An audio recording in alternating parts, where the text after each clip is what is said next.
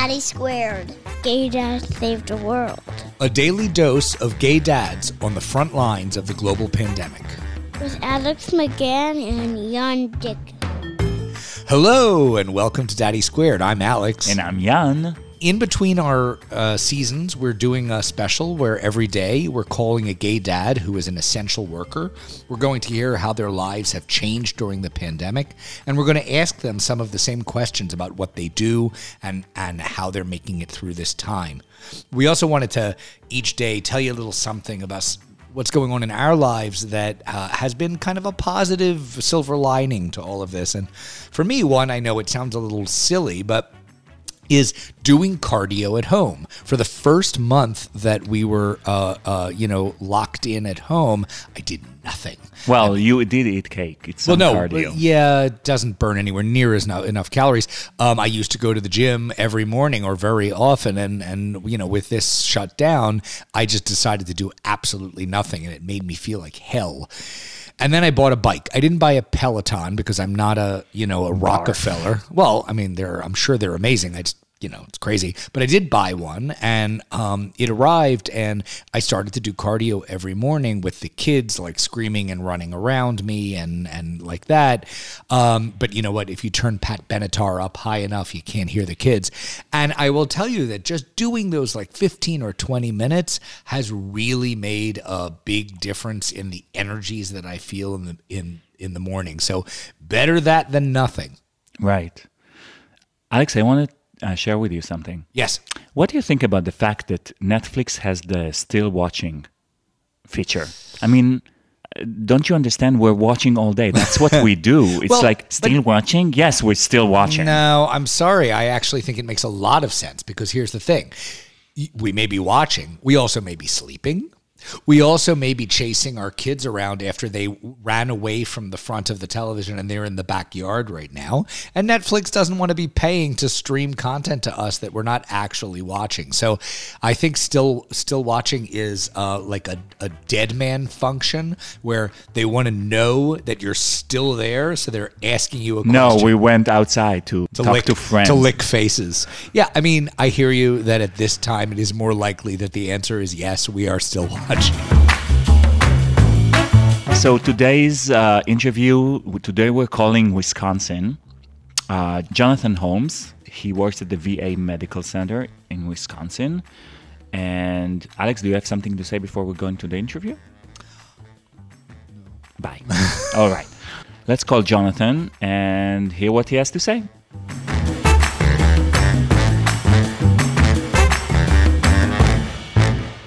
Jonathan, thank you so much for doing this. Jan found you, but I saw from your domain name what you do for a living anyway at the VA. It's got to be quite a time. It is. It's unprecedented. Yeah. It's been a journey. Can you tell us about your work and how it has changed during the pandemic? Sure. So, I work for a major medical center in rural Wisconsin, and I'm a healthcare administrator here. A couple of weeks ago, they started doing some more in-depth social distancing measures here at the VA. We have posts set up on the campus where you're screened before you even enter the campus. And then when you do get here, when you're coming into the buildings, you have your temperature checked before you report to your duty section. Fortunately for us here in this building, we don't see patients here, so our risk to exposure is pretty limited. But we do have some COVID patients here. And you're exposed to other people who are coming to work and going home every day too, right? Sure, absolutely. And so there's a certain level of trust that people aren't going to bring symptoms here or be symptomatic when they get here, and that they'll inform somebody and they'll get checked out and make sure that they're okay before reporting to their areas. But most people here are we've been doing this for a long time, and we recognize ourselves, and we're not going to expose somebody else knowingly. Typically here at this facility, the patients that are COVID don't stay here. We don't have the capacity to treat them. So they would go to a more higher level facility. The COVID patients that we've had, they've all been transferred, and they were experiencing very light kind of symptoms. And so for their own safety and for the safety of our other patients, that's why they were transferred. And if they did get worse, we wouldn't be able to help them. So it's better for them to go someplace else where they can be helped. Right. And for those of our listeners who are not from the United States, that's Veterans Administration, correct? Correct. Mm-hmm. And so these are people who have served in the military. I guess my question would be, do you feel like there's any difference in the way somebody who's a veteran responds to this kind of crazy scenario than all the rest of us do? I think that we're all concerned. Obviously, it's all something that we would probably. Yeah, I would think people would be scared. Yeah, regardless of where they came from, or what their background was. For sure. Okay. Can you tell us, switching gears, can you tell us a little bit about you? What's your family building story? What you got? I've been married to my husband, Mitch, for 5 years. We've been together for 20 years. We met while we were both in the military. Wow. And we have a 4-year-old son, Mark, who we've had since the day he was born. And we live in Wisconsin. Adopted? Yep. We did adopt him, yes. And how did you go through a private attorney? How did you? It was private adoption, yes. Private adoption. So what are you doing? What are you doing at home to occupy this kid?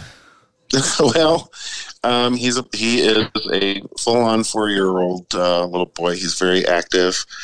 He has 2 dogs, a cat, a parrot, and a lot of yard. Alex refuses to bring a parrot to her. I'm not bringing a bird into the house. How is the parrot? I'm pro parrots. I think it's cute.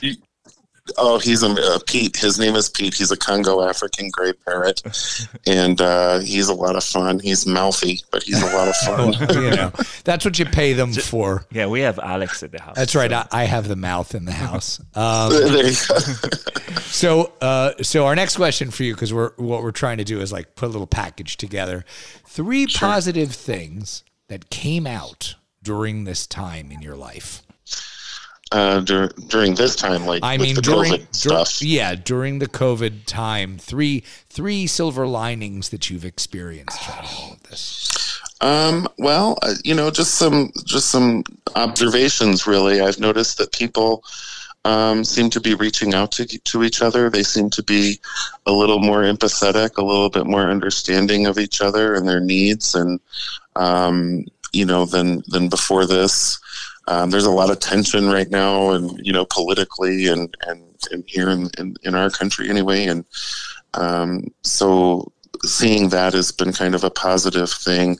Seeing people going to the nursing homes to visit their family and friends where they probably weren't doing that before.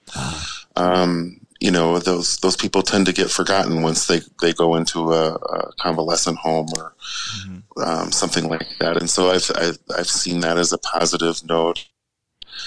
People are spending more time with their families. It seems like the phones are being put away, the tablets are being put away. I know people are, Netflixing the Tiger King and all that other stuff, but I think that people are spending more time together, and I think that's a really good thing. I think that's something that's been missing for quite a long time, is that personal connection and spending time with people that means something to you. Right.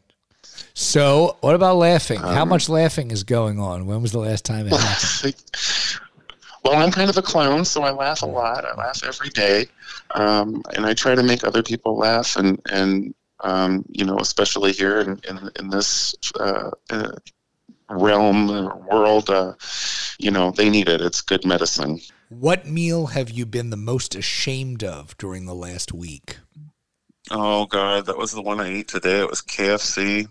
Yeah. Well, you're going to have to be more specific, sir. I'm sorry. Oh, so it was the 3-piece extra crispy meal from KFC for lunch. Were there biscuits? There was a biscuit. There sure was. Mashed potatoes and gravy. Yeah, I'm gonna say that's pretty good, man. It's pretty shameful, though. That's all right. I've been having Pop-Tarts as my breakfast, lunch, and dinner for the last month. So yeah. I wish I could do that. Well, I can't really do it either, but there you go. Jonathan, thank you so much for joining us. Thank you.